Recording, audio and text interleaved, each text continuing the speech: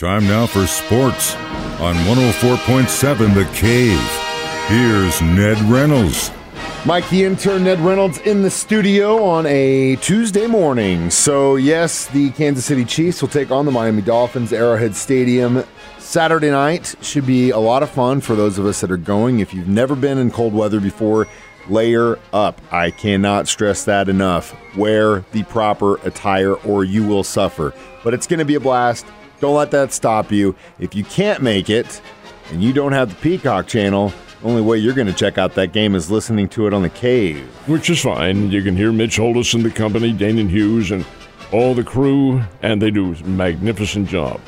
But it is not on over-the-air TV. It is not. And are the fans upset? You bet they are, and I cannot blame them one little bit. This is another gouge by not just the NFL, but by everybody to get more money.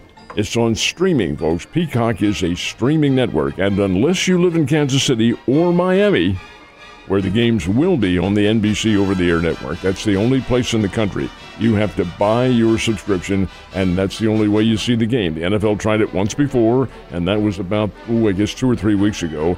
And I guess it generated about 7 million viewers, somewhere around there. What will this one? Well, the reason the NFL's doing it is because the Chiefs are the most popular team in the NFL. Everybody wants to see a Chiefs game, and who can blame them? Patrick Mahomes and company. But to do this in the playoffs, this is the first time it's ever been tried in an NFL playoff on a streaming service. How's it going to work? I don't know. I do not know.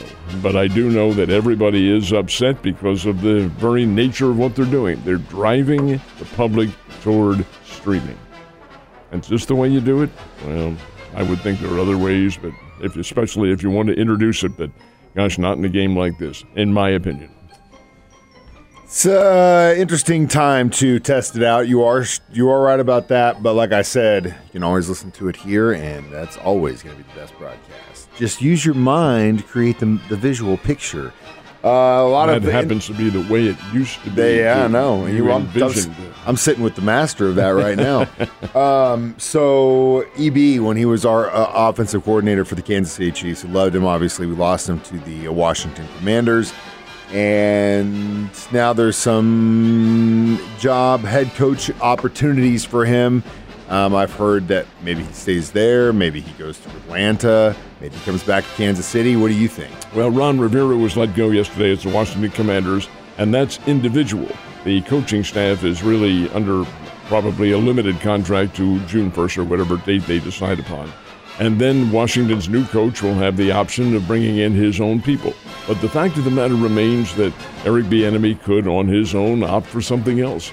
I think the Chiefs probably look at him as a catalyst. I would certainly think so. The handwriting's on the wall. The offense was stagnant. Well, I can't say stagnant, but they weren't quite as powerful without him there. Was he the reason? Well, if I were the Chiefs, I'd be after Eric Bieniemy. Hey, come on back, and we can make some promises to you, and so forth and so on. Whether he chooses to do that, we'll find out in the next couple of weeks.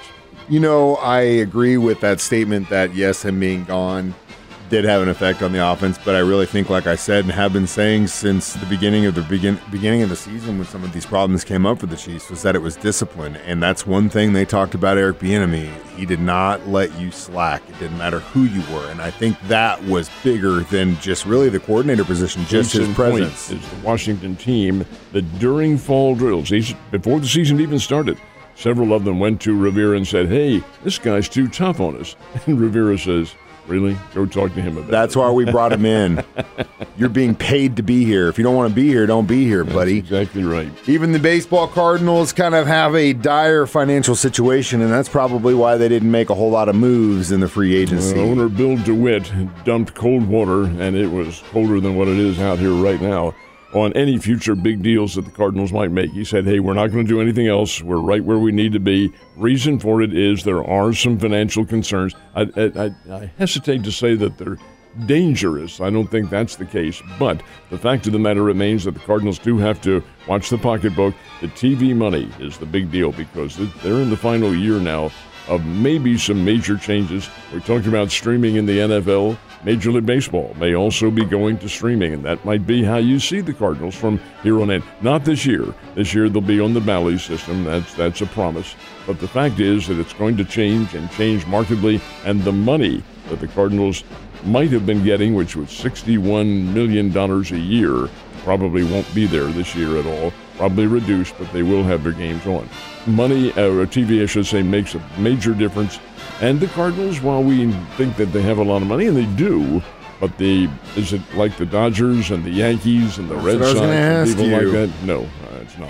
And that's starting to come into play when you got a team that's willing to pay almost $1 billion for one player, and then your owner saying, we don't have any money.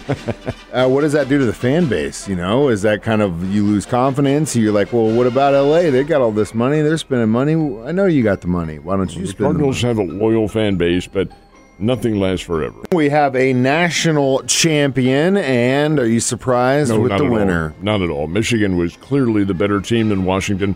Won it last night 34-14, or 34-13, I think it was. And indeed, the Washington Huskies did put up as much of a battle as they could, but they chose to go all passing. They passed, and Michael Penix, their outstanding All-America quarterback, passed the ball 51 times last night, completed 27 of them. And that was the bulk of the Washington offense. Well, you're going up a very good Michigan Wolverines defense. Ask Alabama about that. In fact, I'm going to go off on a little subjective limb here and say that the Michigan game with Alabama was the championship game. I agree.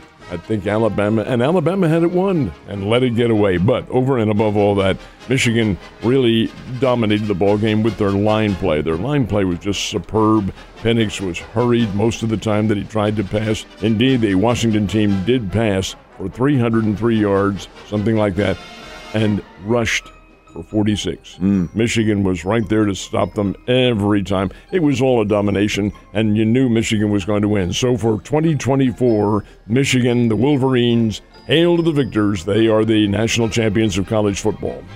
Not a big surprise for me either. What's funny, though, I went to bed right after that game and then woke up this morning to come in here, and the first thing I see, Georgia Bulldogs pick number 1 for the next. I mean, it's like, how do you know? What are you talking about? But that's what the pundits already starting the conversation. They look at the recruiting classes and who these online all-star reporters are and all that. That's where they put their credence in. That's rubbish, in my opinion. Play it on the field, guys. Say no more. But next year's playoff scene will be a whole lot different because now we're to 12 teams. 12 teams. And it all is designed to rake in more cash. That's the objective of the whole thing. All right, how's it going to work? Well, 6 of the highest-rated conferences, the champions of those conferences, are automatically invited. They are not automatically given byes. The top 4 teams in the ratings, who are not necessarily from those conferences, but the top 4 teams get the bye in the first round. First round begins on the home field, and it's 5 versus 12, 6 through 11. All the teams are seeded, and so forth and so on. And that is how the first round manifests itself. Then the quarterfinal round are played in bowl games. And next year it'll be the Fiesta, the Peach, the Rose, and the Sugar, and they will be the quarterfinals. Those winners advance to the semifinals, obviously, which will be in the Cotton and the Orange Bowl, probably the week after New Year's because the season is extended.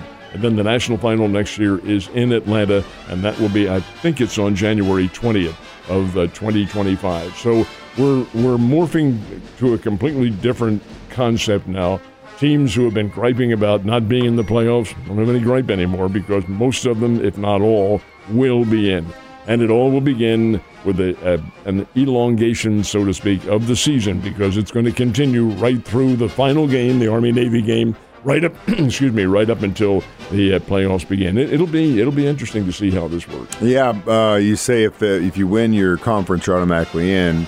Major conference. Major conference, but not necessarily get a bye. But if you're in the top 4, you would still get a bye in that situation. That's it's exactly so confusing. Right. It'll just be like listening to you guys try to figure out what a playoff situation was this past weekend. That's what it'll be. And that you can still see his giant whiteboard with all these weird lines connected to different scenarios.